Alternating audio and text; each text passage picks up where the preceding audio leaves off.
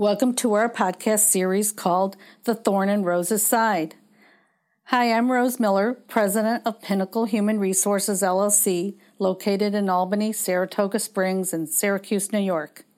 I've been an HR professional for many years, and my team and I help companies with their human resources initiatives. We know people are a company's most important asset, yet they can be the biggest pain in their assets.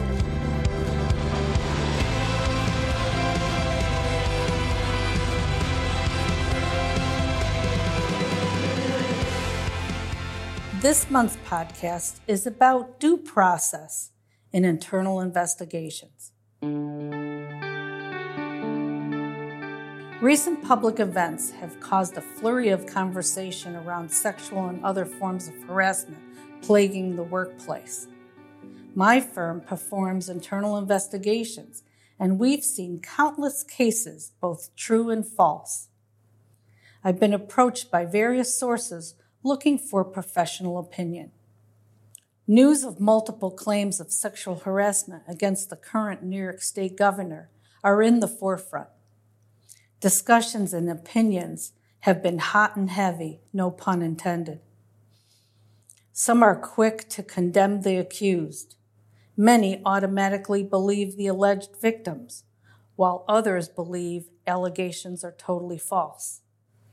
Many times, victims are quickly dismissed or criticized. These various reactions are also common in workplace claims.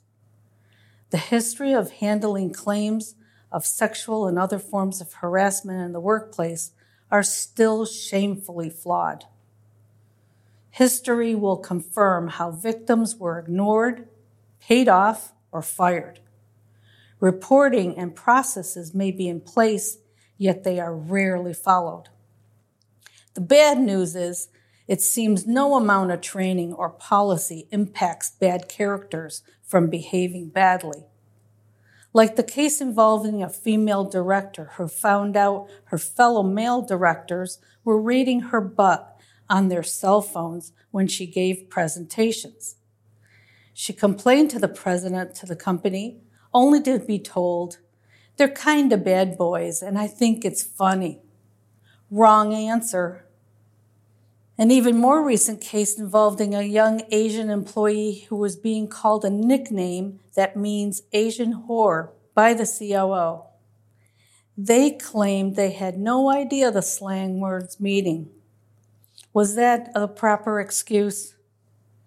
Or the case at a local construction company where the foreman suggested at the company Halloween party that it would be fun for him to wear a white hood while a black laborer walked behind him with a noose around his neck. That case went all the way to Equal Opportunity Commission. The good news is that society as a whole is not supporting this type of behavior. It was a fellow male director who told that female director about the incident and told her he cannot condone this behavior any longer. Having a witness validate a case is very powerful in support of the truth. In training sessions, we always emphasize the fact that silence is complicit. Silent equals going along with harassment and discrimination. In my professional opinion, every case requires a fair, fact-finding, no presumption of guilt investigation. Due process is needed every time, even when initial facts look damning, and no matter if the case is large or small. We need to maintain the validity of a fair process, so truth be told. We have seen many young employees confuse disciplined performance with harassment. No one benefits from an employee throwing out the race or gender card when it's actually a performance issue. The process includes what the organization does in the meantime. One manager suggested that all female interns should be protected by making sure they never visit the governor alone. This is so wrong. With this suggestion, we move from presumed harassment to discrimination. Discrimination is all about treating a person or a group differently based on their protected class.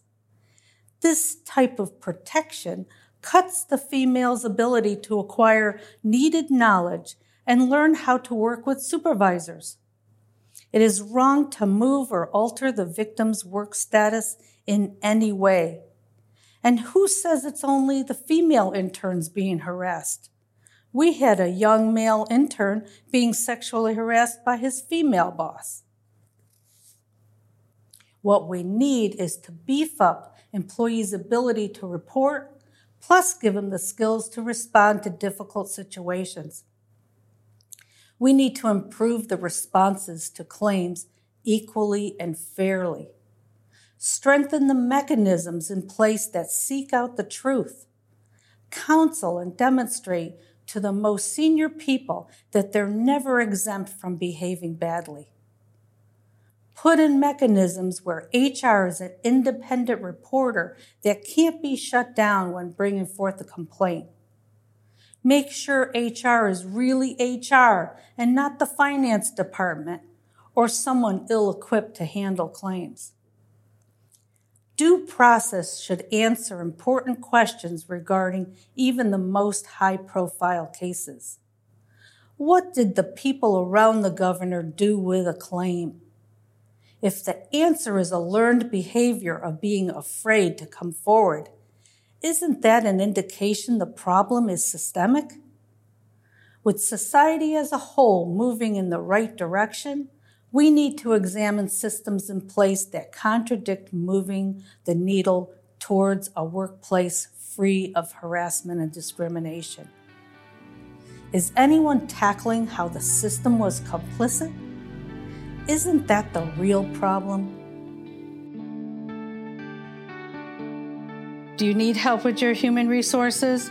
We can help by calling us at 518-486-8152 or email me, Rose Miller, at rmiller@pinnaclehrllc.com.